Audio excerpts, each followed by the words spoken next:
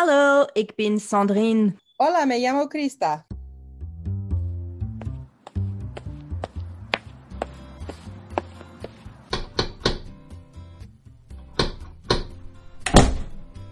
Hola. Salut. Lundi. Shinji. Lunes. Lunedy. All right, here we go.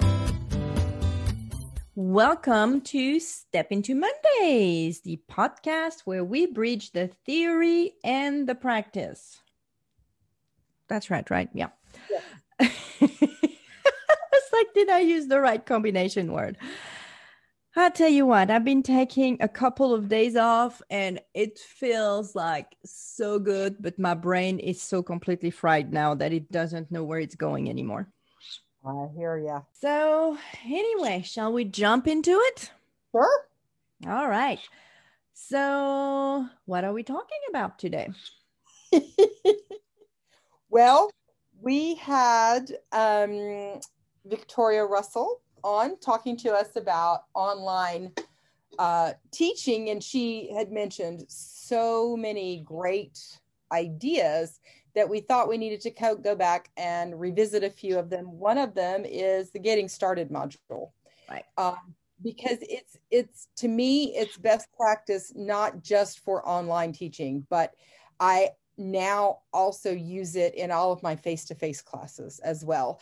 And it honestly saves so much time throughout the semester and so many emails and so many questions and headaches that it's one of the best things that I've ever done was the Getting Started module. Yeah, and I finally did it this semester, and I was remote, so I was doing it online but synchronously, and I still went ahead and did it. And you are right, it saved so much time because students were not asking me, oh, where do I find this, or how do I do this? It was more limited to other elements further down. So I think some of those principles I'm going to apply. Like when I have an assignment, I think I'm going to start having the assignment and some little module where I'm explaining it. That way they can watch it time and time and time again, and they don't have to come and make me spend, half of my class time because they keep asking questions. Right. So yes, the Getting Started module. So yes, the episode with Victoria, which if you have not listened to it, stop this episode, go find Victoria's episode. It's just the one before. So it was episode 41. No, 40. No, 41. Sorry. It was episode 41, which is right before this one. Listen to everything she has to say. So you have your point of reference and the theory and everything. And oh man, we could have kept talking to her for hours. And then come back to this to see about the specifics of the Getting Started module. Mm-hmm. Because it is an important one, not just online. So don't think, oh, well, I'm in person, because it still applies to you, all of you. So let's talk about that Getting Started unit. So we basically have two elements. There is the how-to section, right, where we show them how to do some stuff. And then there is more of what I'll call an overview section, right, where we're just showing them this is how this works, and here is where you can find that, more than the how-to that might be more hands-on for them. So which one do you want to start with, how-to or overview? Well, I think honestly, when you're talking about your Getting Started module, the first thing is the welcoming email. Mm-hmm. And so I do that for all of my classes. Now, I know that, you and I both teach university level, but you can do that with your high school students as well. You Mm-hmm. welcoming email and tell a little bit about yourself and that you're really looking forward to the year and this is what we're planning to do, and just in that kind of gets them, it lets them know that you are super excited, that they are going to be in your class, and just it kind of sets the tone, that positive tone for the year. It does. And I added in mine, what to expect on day one. Ah, that's a good idea too. Yes. Because it was like, okay, so we, here's what we have, here's what we have going on. You have the Getting Started module on the LMS, so you go and check it out. And day one, here is what's gonna happen. Mm-hmm. And it was even more important this semester because it was so different. But I think for them to have a little bit of that expectation is probably a nice thing, especially since we typically blindside them with target language. Right. Right. Absolutely. Absolutely. So I do think that that is a good idea. Which it is the first thing, but in my list of items to cover, the welcome email is the very last thing that I do, right? Because I want to make sure that I have planned everything else before I get to that. Mm-hmm. So I don't know when you write yours, but mine is the very last thing that I do. I create my whole Getting Started unit first, my module, and then I'll do the email. That way, maybe I don't forget to tell them about something. Right. Potentially important. So yes, so that goes in there. Let's talk about the overview because we have the welcome email. And then in your Getting Started unit, you can also have a welcome letter, which would be the first thing that they see. And I think this would have basically the same information you'd have in the email. You might not have day one information, maybe not as many details, but you'd have that, yeah, welcome to my class. This is what we're going to do. This is who I am. That kind of setting the tone from the gate, right? Mm-hmm. So what all do you have in your overview that you're going over, that you're showing them? Well, I show them where to find the syllabus Mm-hmm. because I've actually had students go, I don't understand. I can't find the syllabus. And I have literally taken a screenshot of the home page with an arrow because my syllabus is right up there. You've got my name, my email address, and then the syllabus. And so it's kind of like, wow, how could you not get that? But There's a lot, so they get a little bit overwhelmed sometimes. yes, so I show them the syllabus. I show them how I want them to navigate the course. Mm-hmm. Because nothing is more frustrating than when a student emails me and says, I don't know how I am supposed to complete this assignment because you didn't teach us anything. Right. And I go, well, did you go through the module? Because there's this video and this video. And they're like, what module? Because they just went straight Mm-hmm. through the assignment. Right. And didn't bother to do anything else. So that's really frustrating. So I show them where to find the syllabus. I show them how to access the modules because that is where I want them to go. And they have to progress through the modules, step by step. Now, there are some learning management systems where you can actually lock the modules. Mm-hmm. And they cannot proceed into the next assignment until they complete the previous one. And while in theory that sounds really awesome, in practice it's a mess. I accidentally had that set in one of my courses at the beginning of the semester. I didn't realize it, and what happened was Kaltura didn't work. And it's kind of like Kaltura is kind of like Edpuzzle. But it's what UAB uses, and it's embedded into our Canvas learning management system. And so Kaltura was not working. So the students couldn't complete anything in the module because they couldn't complete that video.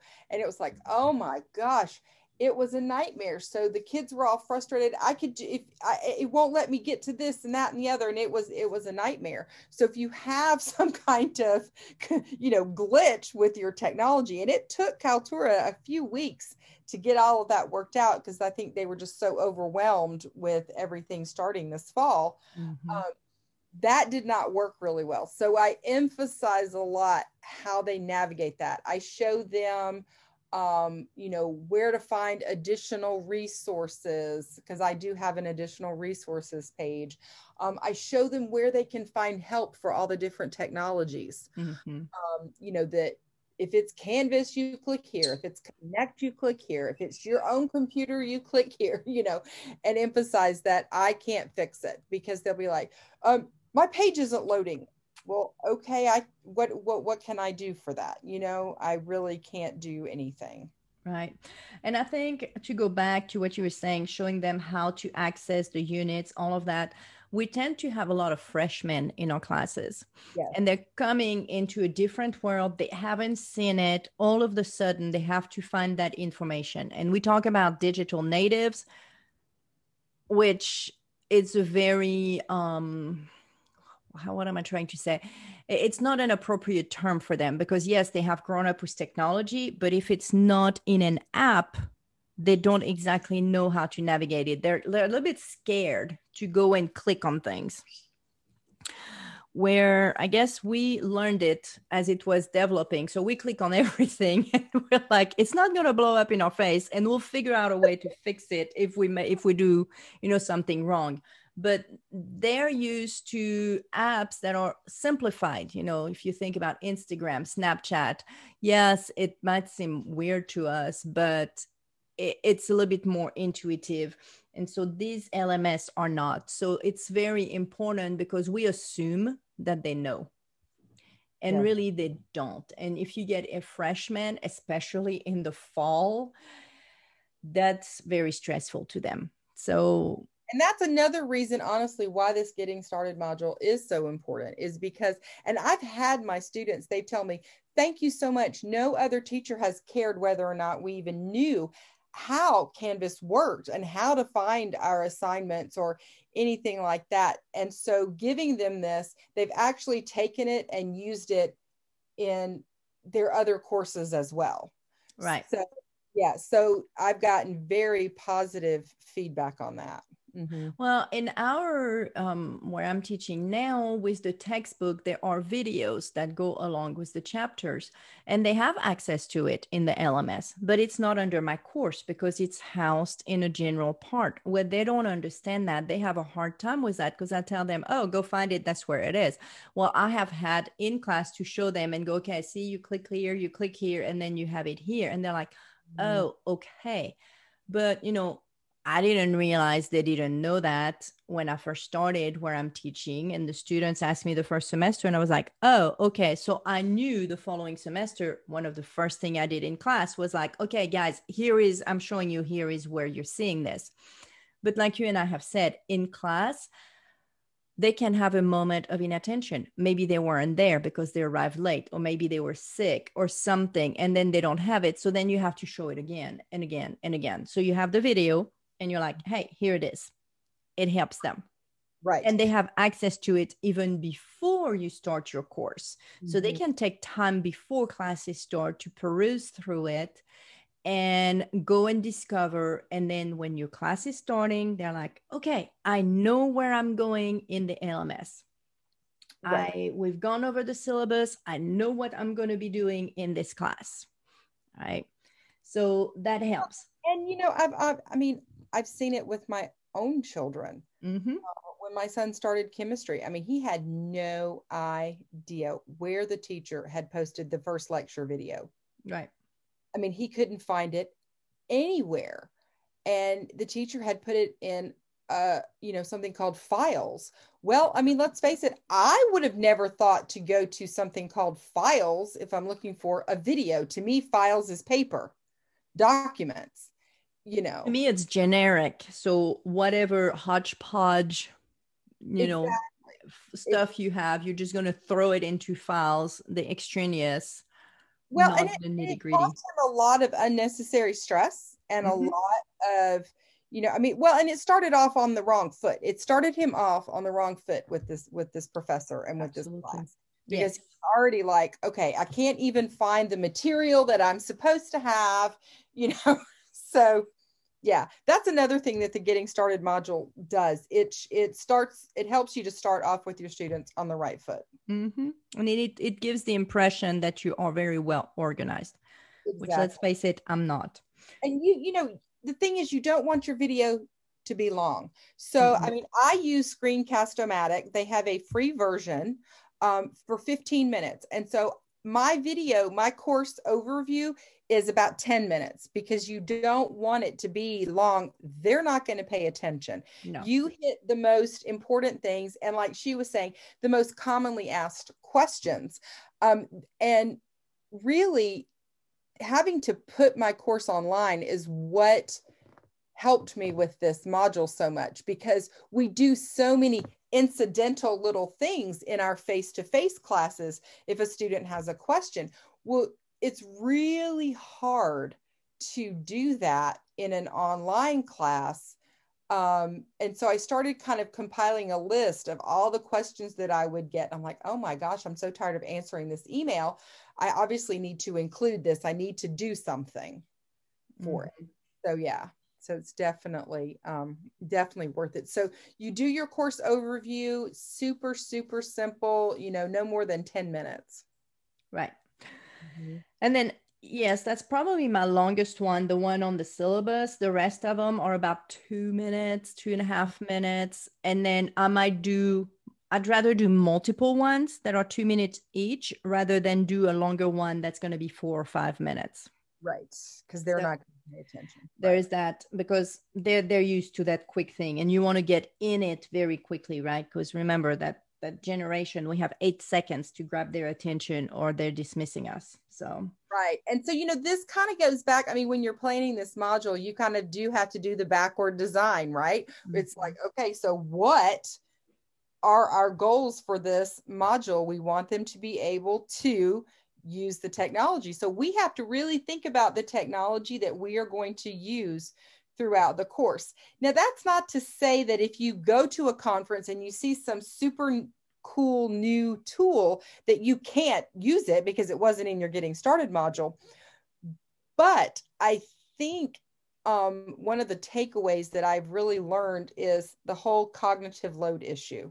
mm-hmm. And so with your level 1 learners, you know, the getting started module is all in English. All of the technology and everything that they're learning is in English. And so if you found something new, some type of cultural topic, perhaps, if you're, you know, if the technology lends itself to that, so that they're still learning about the target culture, et cetera, and they're learning the technology, but they don't have that extra overload of the language. Mm-hmm. So you want to make sure that, you know, you balance all of that out, but you've got to think about your course overall and what is it that they absolutely have to use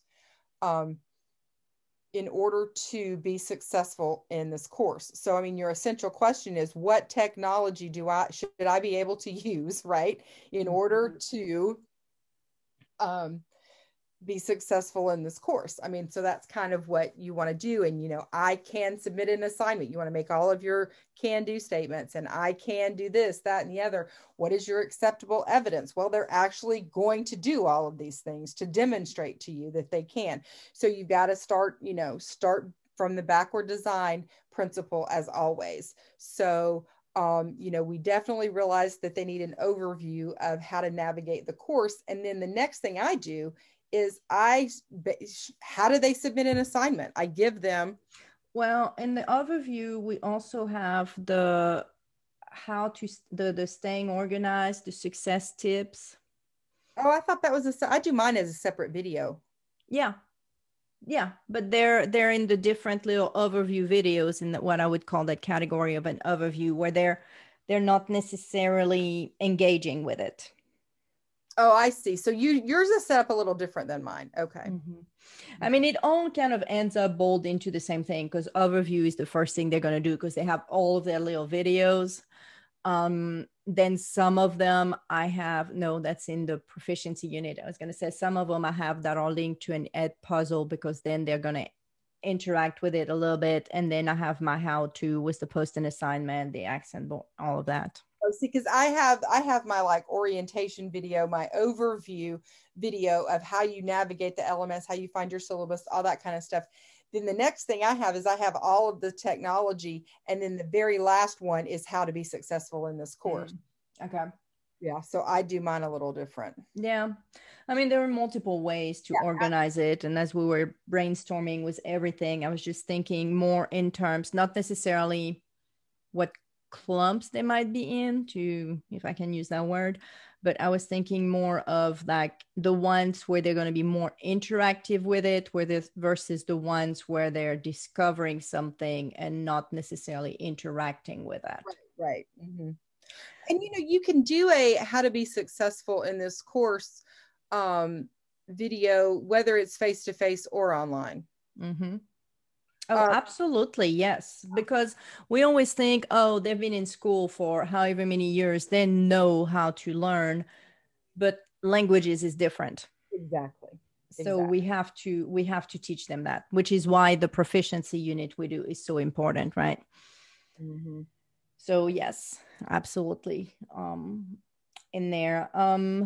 Okay, so you do something with the honor code as well, don't you? Ours is built into the syllabus, and the university as a whole has them take a pledge. So I don't do anything separate, but you do, right? Yes. Well, it's our UAB academic, integrity and honor code. Yes. And basically it's just set up that they sign their name agreeing that they're going to abide by it. Mm-hmm. So they do that. And so, and of course it's, if you type in your name here, you're agreeing to abide by all the blah, blah, blah.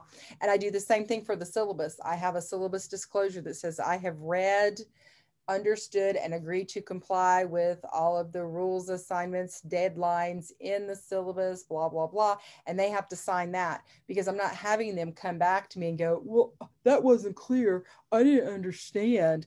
Oh, really? Then why did you sign that you did? Right. So I have those two things. But before they sign the syllabus disclosure, I have a syllabus activity. So again, I do a screencast with Screencast-O-Matic, and I do a video, going through the important points of the syllabus, how they're going to be graded, all those kind of things. And then they take a quiz on that video. So they do that before they do the syllabus disclosure. So I go through, they have their orientation, they sign that they're not going to cheat, they watch the syllabus video, they sign the syllabus disclosure, all those kind of, housekeeping things, if you will. And they do it all online so that I'm not spending my class time on admin stuff. Right.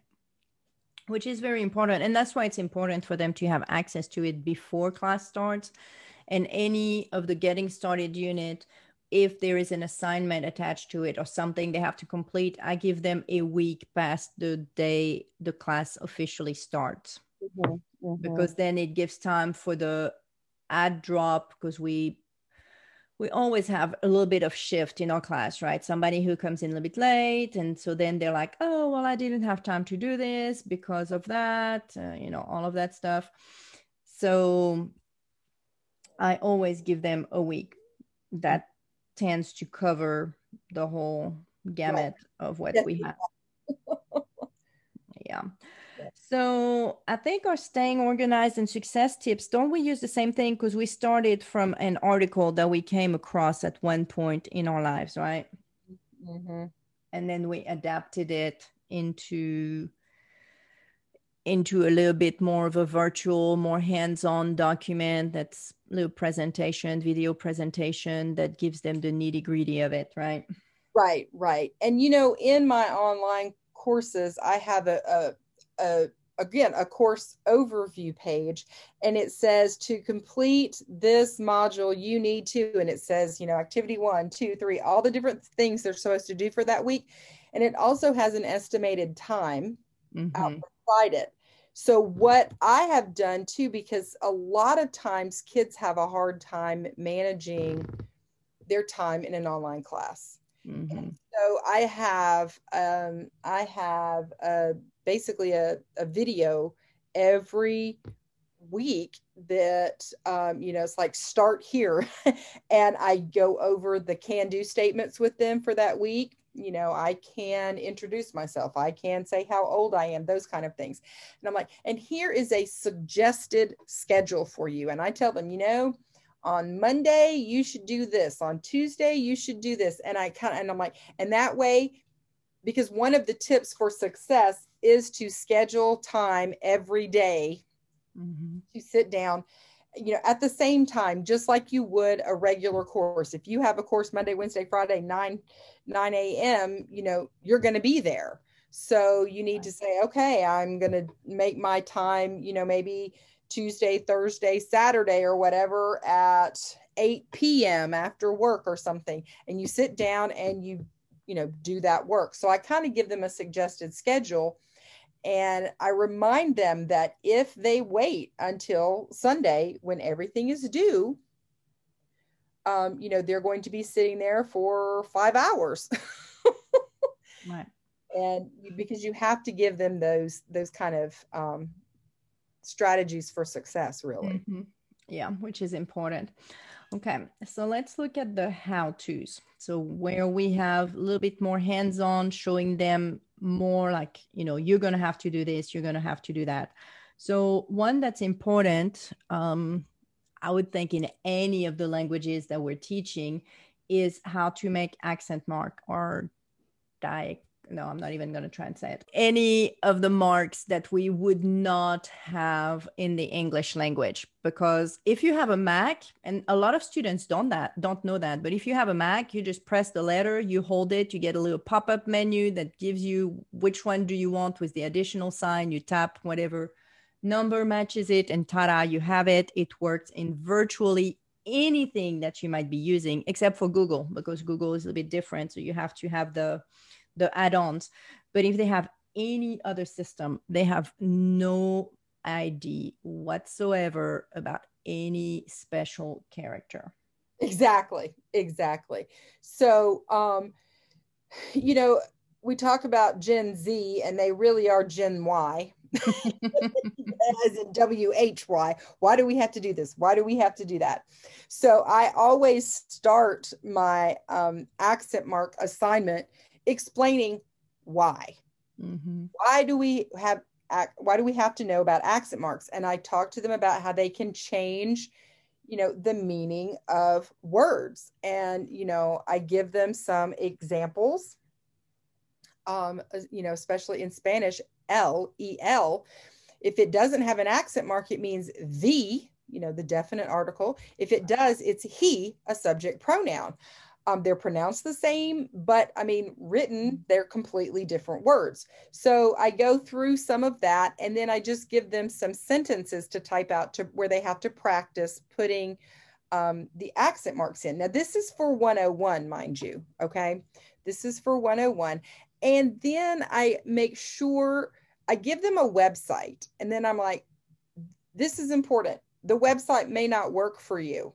It's your responsibility to learn how to make accent marks on your specific computer. If the websites here don't work on your computer, you have to Google it. Mm-hmm. And I tell them, you've got to go to Google and say, how do you make accent marks on A? And then whatever kind of computer you have, so that they have to do it. And on my video, basically, that is what I showed them. I just showed them, okay, here is how you're going to find out for your own particularly device. Go to Google, and I have it where I'm typing it. How do I make accent mark on? And then I have, and Google is super good because then it pulls all the potential devices, right? Because all the potential questions to finish it up. So I put it on them a little bit more, but yeah, same idea to have to do that.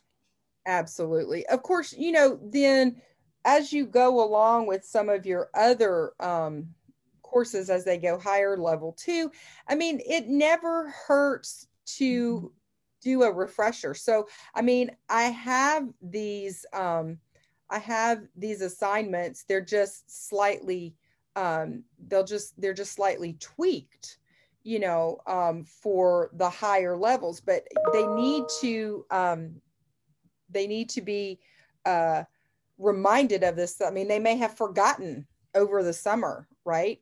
So even if you're in level 2 or something, they they will need that. Well, and honestly, what I figured out is that we tend to think, oh, higher level, they know better. But I have had freshmen in introduction to literature classes. Oh. And sometimes they might test higher. And so they might still be freshmen. They don't exactly know. So I put it there. And for the higher levels, it's not necessarily a must do section, because I did assign a grade to that whole unit for my 101, my 102 classes, because I want them to go through and do it. And we know that we have to give them a carrot, so they will do anything. So the carrot is the grade. But for the higher level, I put it up and I said, if you feel that you need it, here it is. You have the information, so you can find it. So then they don't come back and go, well, I don't know how to do this, because it's like, well, the information is there for you, and go and learn. Right. So yes, and I mean, accent marks, maybe they haven't had to worry about doing that on any kind of computer until now. So maybe they have a higher level, but everything they did was by hand. Mm-hmm. So, that's always good to know. Yeah. So what else in the how to? The accent mark, what else do you Well, show I was them? going to say, so on the accent marks, on the lower levels, I give them sentences that they just practice. But in the higher levels, I tell them, okay, now you got to come up with your own original sentences where you type accent marks. And I'm like, you've got to have all of your accent marks included. And I said, you can write, 5 or 6 different sentences, or if you want to be challenged, see if you can use every single one of those in one sentence. So that they still, it's a little bit more of a challenge for them. So I don't give them the exact same assignment. Right. Yeah, Every, yeah, yeah. No, you obviously we yes, depending on the level.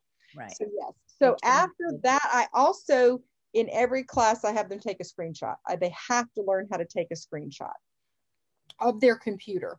And what's really interesting to me about this one is I give them information. Again, if you have a Mac, go here. If you have a PC, you may have to Google your specific type of PC, and then take a screenshot of the homepage of this course. So half the time I get a screenshot of the page that says how to take a screenshot. And then sometimes I get a picture that they've taken with their phone. Oh. Yeah. And I'm like, okay, that's so not what I was wanting. But I mean, it does work. And why would you think that taking a screenshot is important? It's because it's documentation. And I tell them this in the overview, that orientation video. I say, look, you may think that this is ridiculous, some of this stuff in the getting started module, but it's absolutely essential. And I explained to them about taking a screenshot. I said, that's going to save you if you have waited until 11:50 on Sunday night to try and upload your assignment and something goes wrong, Canvas crashes or whatever. You take a screenshot of the issue. It's got the timestamp on it. So I'm like, well, you did try to get this in before the deadline, so I will accept it late once the technology is working. I'm like, so it benefits you if you don't take a screenshot and you don't send it to me, then you are not going to, I mean, I'm not going to take your work late. Well, and it also helps. Sometimes they have a question, maybe on a homework assignment, on something else, and you get that email that say, "Can you explain this to me?" Okay, I don't know what you're talking about because I am dealing with multiple classes. I did that more than likely months ago or weeks ago. Yes. So I don't remember what I did yesterday. So don't come and ask me about something like that. I don't remember the specific of that activity either. But you gave the answer, it told you it was wrong, you take a screenshot of it, send it to me, say, I don't understand, why is this wrong, can you explain it to me? Now we can talk. It saves time on both ends, because then I'm going to come back to you and going to have more information, and you're going to have to send that back to me, and I'm going to have to go find it. Where you take a screenshot, you send it to me, I look at it, I completely, see immediately what the problem is. I respond back to you and say, oh, you didn't make a mistake. It's just not the same way it wanted you to respond. Or, oh, well, here you forgot the accent. Mm-hmm. Or, here, whatever other issue there is, and you can explain it, boom, it's done. Right. I've had students screenshot a quiz. Why is this answer wrong? And I go, that's a good question. I don't know. Go in and, sometimes this doesn't happen as much anymore. I'm a lot more careful. But when I was first building the course and I had so many quizzes to get into the course, sometimes I would get in such a hurry that I would actually forget to click the right answer. Yes. And it always defaults, to A. Mm-hmm. And so most of the time I look at it and go, oh, it's telling you the answer is A. That means I forgot to click what the actual right answer was. Yeah. Because I got into such a hurry. So so taking a screenshot actually is an important skill. And it's one that I use as a professional a lot of times. Yes. I know fairly recently I was working on some training. I was having issues logging in. It wasn't taking me to the right place. I just took a screenshot, sent it to the person and said, okay, this is what I'm looking at. Mm-hmm. So then she could see and go, okay, here's what I'm seeing, and we could work on it. Yes. It helps. So it's good for students. We use it all the time. Mm-hmm. Absolutely. So yeah, and I think you and I have done that too, where we might be like, oh, have you seen that? And we'll just have a screenshot of whatever that might have been. Mm-hmm. So very important. And then we do have the one on how to post an assignment, right? Because in the LMS, we ask them to do assignments and they have to figure out how to do them. Yes. And we cannot assume that they know what it's going to look like or how it's going to work. No. And so I think too, it depends on what your learning management system is. Canvas has fabulous videos already made. So you can just link to those videos. I think Blackboard does too. Moodle is a little bit more lacking. Well, yeah. So, and you really don't think about how stressful that is. But I mean, seeing my own children, so my daughter's school system uses Schoology.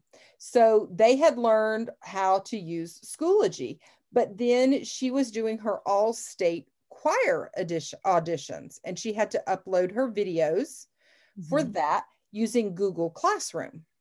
Yeah, I wouldn't know where to start with that. And she was completely panicked. She's like, Mom, and I was like, okay, let's calm down. They said, and what was interesting too, that I really found, interesting, fascinating, was that they had sent written instructions. Mm-hmm.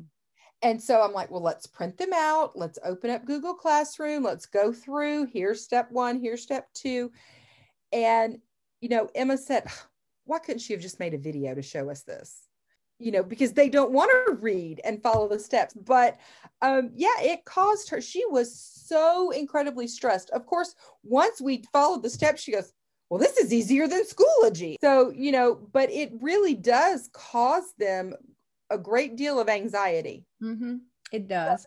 So I always have the link to the video, but I tell them, I'm like, if you know how to submit an assignment, then you don't need to watch the video. How am I going to know if you watch the video? I'm not. Right. But then I do have them complete an assignment. And again, the assignment changes slightly depending on the level. So, in 101, of course, they write it in English, introducing themselves, because they should not know any Spanish if they're in level 1. You would hope, but yeah. Right. But then in level 2 and 3 and on up, I have them do it in Spanish, so that I can get to know them and that I can kind of gauge their writing. And do they, where are the gaps? What level do I think they are, what proficiency level are they demonstrating on this particular assignment, etc. And I keep those so that I can refer back to them and include some of their information in later activities during class. Mm-hmm. So it does serve a purpose later. They're going, wow, everything she does has, you know, a purpose behind it. Right. And that's what this generation really, really wants. Mm-hmm. Yes, we have to be very intentional in what we do with them. Mm-hmm. And then in your how-to, you use discussion boards as well, don't you? Yes. It's something kind of new. You know, I tried it a few years ago very unsuccessfully. You know, I was one of those that I went to this great webinar this summer by Florencia Henshaw and on discussion boards. And she said, you know, most of the time we say, write about, you know, bread or whatever, and then comment on classmates' posts. And so the comments are all like, wow, I like that you talked about bread. You know, I mean, there's no meaningful anything. And so I kind of Like how you use the word bread. I yes, like how you put baguette instead of bread. yes, exactly. And I thought that's exactly the kind of garbage that I was getting, you know? Mhm. So she had some different ideas, and I thought, I'm going to try it again. So that's what I did. So I have them like in my 201 class, it's a photo is worth 1,000 words. That's kind of the title of it. So the first thing they're going to do, because I just want them to get to know each other and build community. So in my class, the purpose of the discussion board is to build a community and to provide them with a free space to take risks with their language. Okay. I don't grade them for grammatical accuracy. It's basically a credit, no credit. I want you to just take a risk in the language. So what I have them do is they post a picture that they feel represents themselves. Then they go and look at the post of their classmates and they ask some questions to their classmates about this, you know, particular photo, and why did you choose this particular photo, what does it mean, etc., etc. And then, you know, of course the student has to answer those questions. That's a follow-up for them to answer those questions, just to kind of get to know each other. You know, and that's a basic one in my 201 class, so that would be third semester. And so they are doing that all in Spanish. They're asking the questions, answering. And again, that helps me gauge their, okay, maybe we need to go back and review the structure of questions or different types of questions, those kinds of things. You might be struggling with that or something. You know, but like in my 101 class, you know, it's like, what interests you? So I have them write a description about whatever it is that interests them, but they can't tell us what it is. And then the students read that and respond to, you know, like what you think is being described. And so one of them would be like, the thing that interests me is a form of art. It is almost everywhere and in everything. It can be in many genres, and it makes you feel different emotions. So that was his description. So then the students would go in and read that, go, is it music? Is it this? Is it that? And then it was music, by the way. So they go in and answer that. So in the getting started unit module, your how to on the discussion board, do you show them where to find the discussion board, the topics, how to answer, and then Yes. they have that first assignment is doing that, introducing themselves, or? Yes, they have the video. Canvas has a great video that shows them that exactly. And then I have them do that. And, you know, there are a lot of other things you can do, like the 3 truths and a lie. I mean, there's a lot of different things you can use to do it. So in 101, I do it in English, but in 102 and 201, it's in Spanish. Okay. But again, it's simplified Spanish. Right. So basically it's more of an icebreaker and then you build up on it. Yes, exactly. Trying to not be cheesy, because I know when you were working on those, we were running that by our own kids, right? Who were like, oh, I know my kids both rolled their eyes at the 3 truths and 1 lie. They're like, oh my gosh, this is horrible. That one is so done. It's like, they're like, we've been doing that all through high school. We're done with that. Right. I mean, so, you know, it really it does depend on the students and the level, their age, all that comes into play. And it's something, of course, you do the discussion boards, you do the writing. I use Flipgrid for that, because then they can watch the videos, they can respond to other people, that type of thing. But it can also be used if you have face-to-face classes, or if you're just remote, not even being online, because that's the additional outside of the classroom. And I think that's where a lot of times they build a little bit more of their community, is right outside of the classroom by collaborating. So that can also be done even if you have a face-to-face. Yes, and you can use Flipgrid, just like you said, just like you can the discussion board, or you can use VoiceThread, or we have GoReact, and you can actually make it where all of the students see each other's GoReact videos as well. Okay, and then probably the last thing I think in the how-to is where we also have, you mentioned it a little bit before, but we have specific technology that we're using, so that we're introducing them to that as well. We have them signed for Remind. Both you and I use Remind. And I know a lot of college professors don't do that because it's, well, either they don't know about it or it's seen as a K through 12. But honestly, my students absolutely love using Remind because they know they can message me just about any time. I will answer them. Now Remind has made it where they can message each other and the teacher. So it's basically you're combining GroupMe with individual LMS or SMS text messaging in one bundle. So it makes it a little bit easier for them. And my students, I need to ask them whether they were using Remind or whether they went to GroupMe on their own, but they were communicating and I had absolutely no idea what was going on, what they were talking amongst themselves. So it's always good because that means they're talking, that means there's community. Absolutely, absolutely. So yes, so that then once you have all of those are some of the basic things that we do. I also have my students do Talk Abroad. So they need to know how to do that. Again, you use Flipgrid, so they need to know how to do that.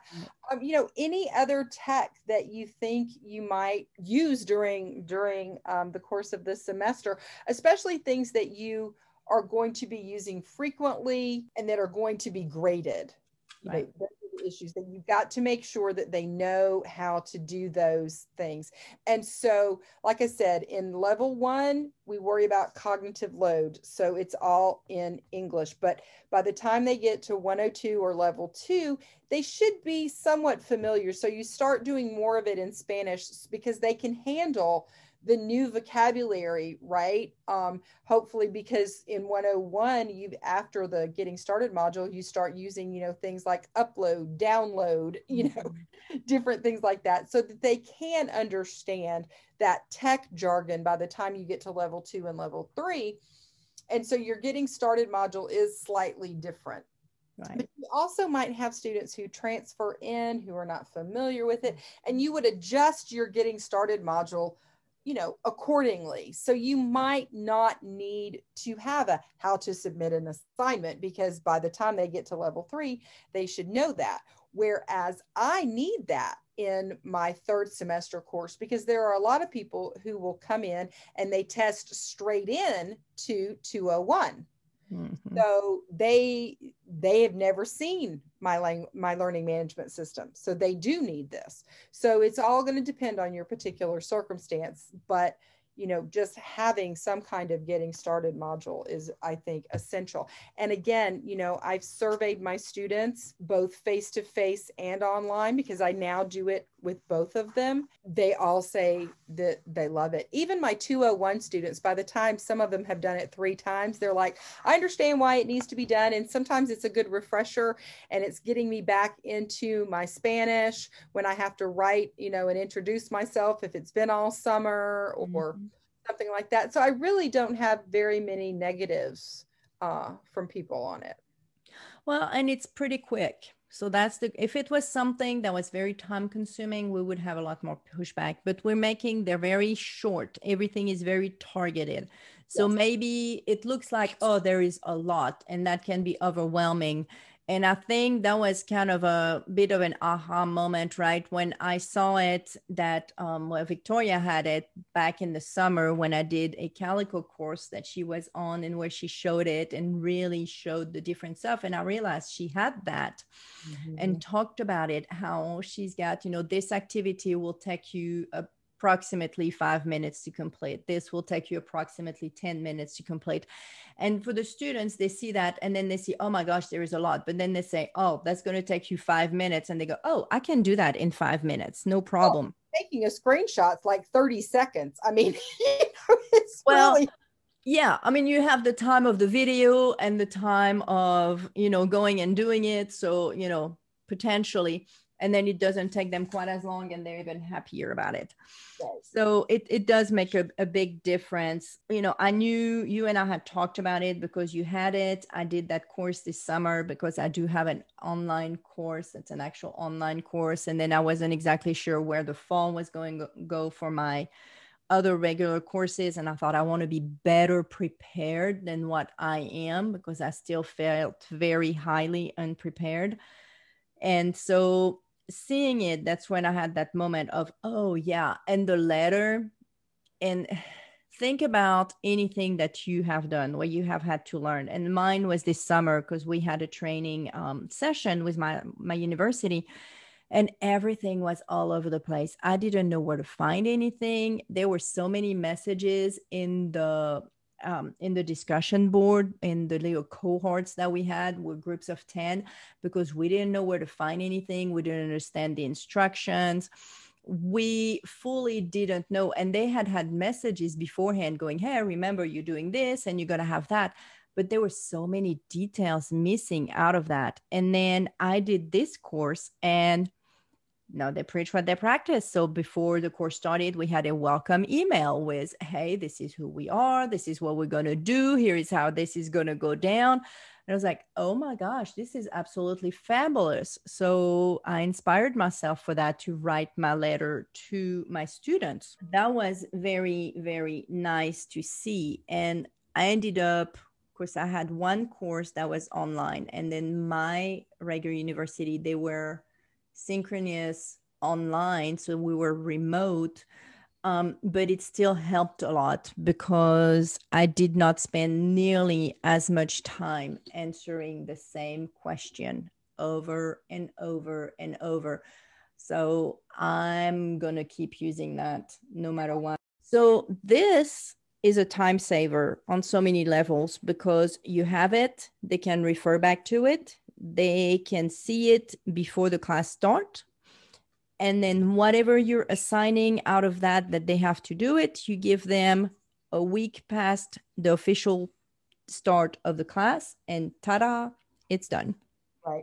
And, I think too, you could do a good mixture of, maybe you don't want to do all videos. Maybe you want to do like the choir people did and send step by step, so they actually have to read and follow those step by step instructions. I think that that's something that's important as well.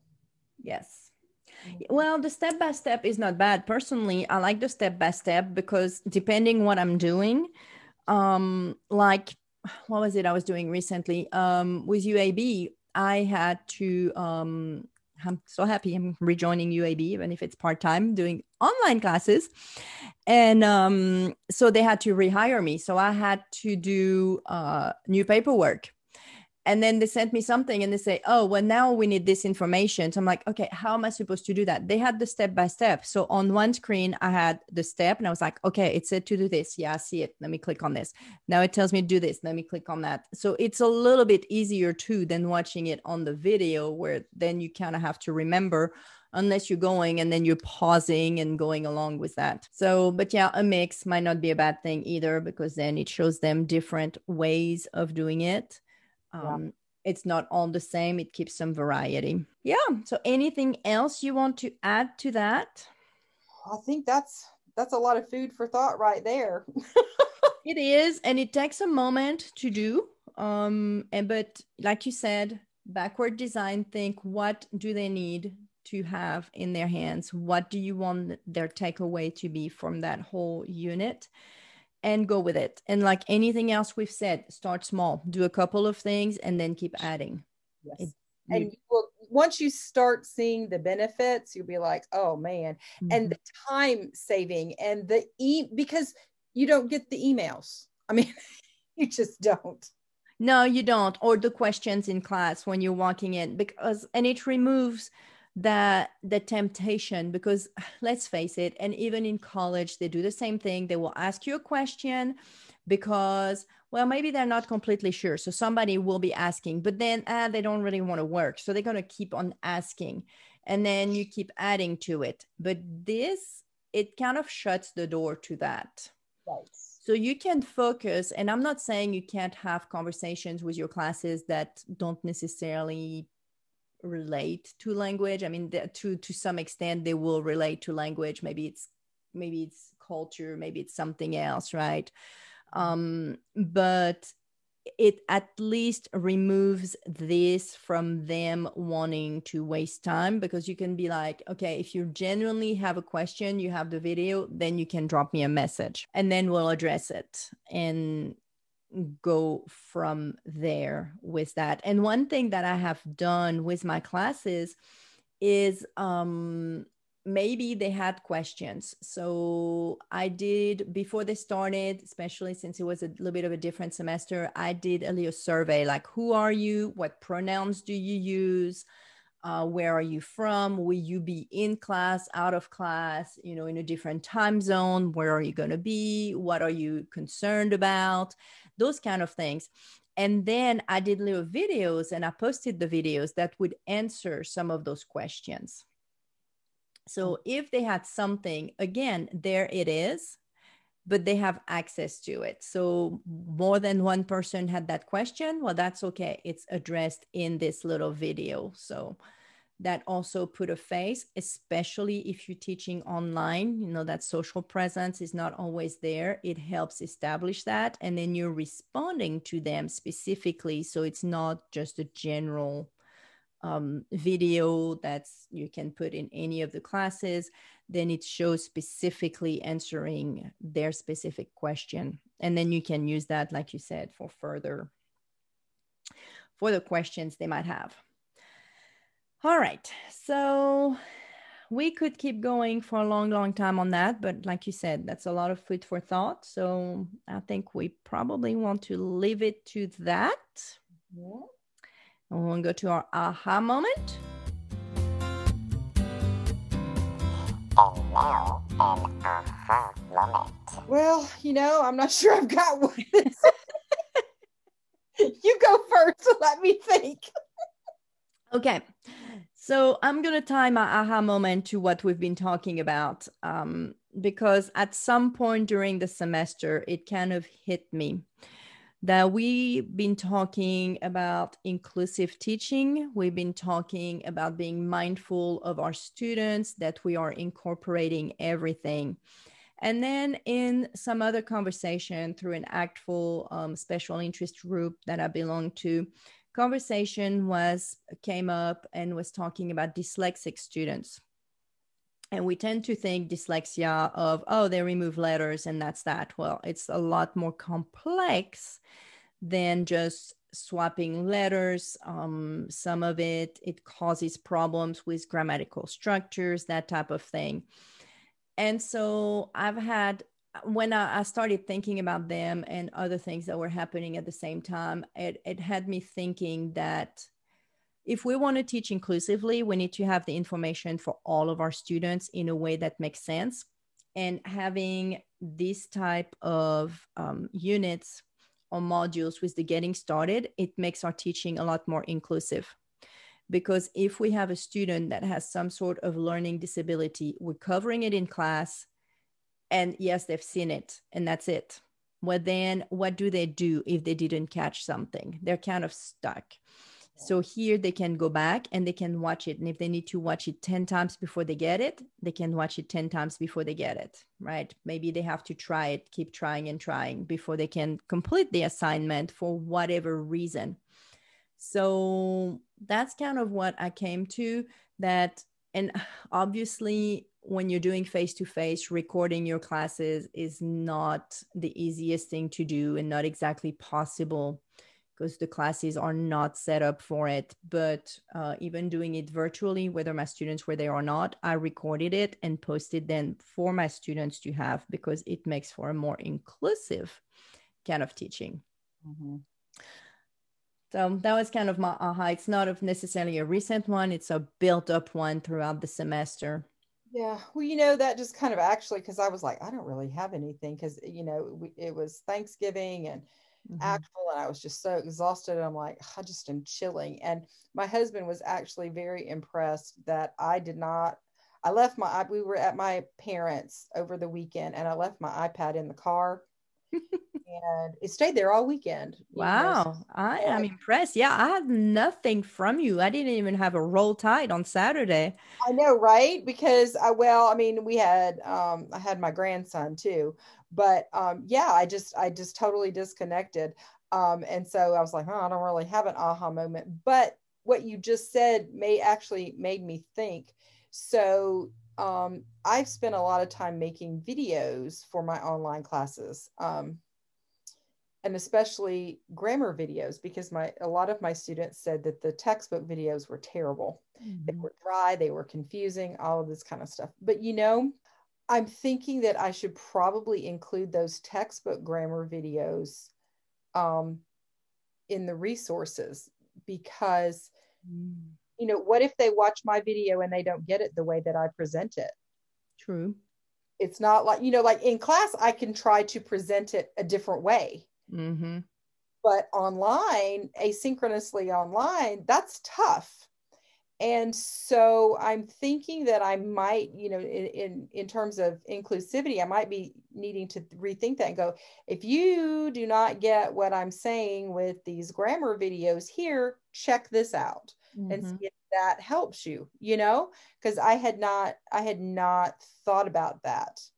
But there might be some people that would need that more straightforward because I do, I do most of what I do in context and, deductively they're figuring it out. I'm like, do you see this pattern, that pattern? And there are some who can get it that way and they may need here is what you do. Right. So I probably need to rethink that for next semester. Well, I'm glad I added something to your to-do list. Yeah, thanks a lot. I always need more in my to-do list. Isn't that what typically happens? You and I get together and then we have a to-do list that suddenly grows by I don't know how many items. I know. I try not to think about it. Anyway, there you have it. Getting started unit for online teaching or even face-to-face or remote or hybrid or whatever type of teaching on your head that you might be doing. That's right. And if you want more information about what we do, or if you have other things that you add, we would love to hear from you too. So you can drop us a line at stepintomondays@gmail.com or hit us up on Twitter @IntoMondays. We really would love to hear from you. Or send us a message on Facebook. Oh, I forget about Facebook. So new. I got to add that to my list. Facebook. That's right. Step Into Mondays. There's a shock for you on Facebook. Check us out there as well. Yep.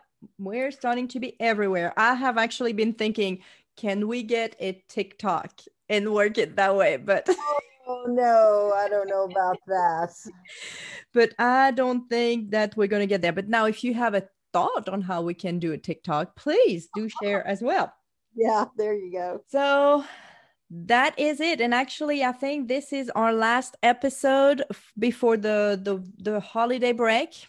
So we are not going to be sharing new episodes the week of Christmas, the week of New Year's, because we all need to be focusing on what's important on all of the holidays. And I said Christmas, but I know there are other holidays surrounding that.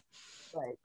So we want to be mindful of all of the holidays, give everybody space for it, give ourselves space for it. But we will see you again in early January, in the first Monday of January, I think, not January 1st. I don't know when January 1st is. So have a very nice holiday break. If you miss us, there's plenty of episodes you can listen to again. That's right. So there is no reason to miss us. And then, we'll be on social media here and there. So happy holidays and hasta Montag. You're crazy. Alendi.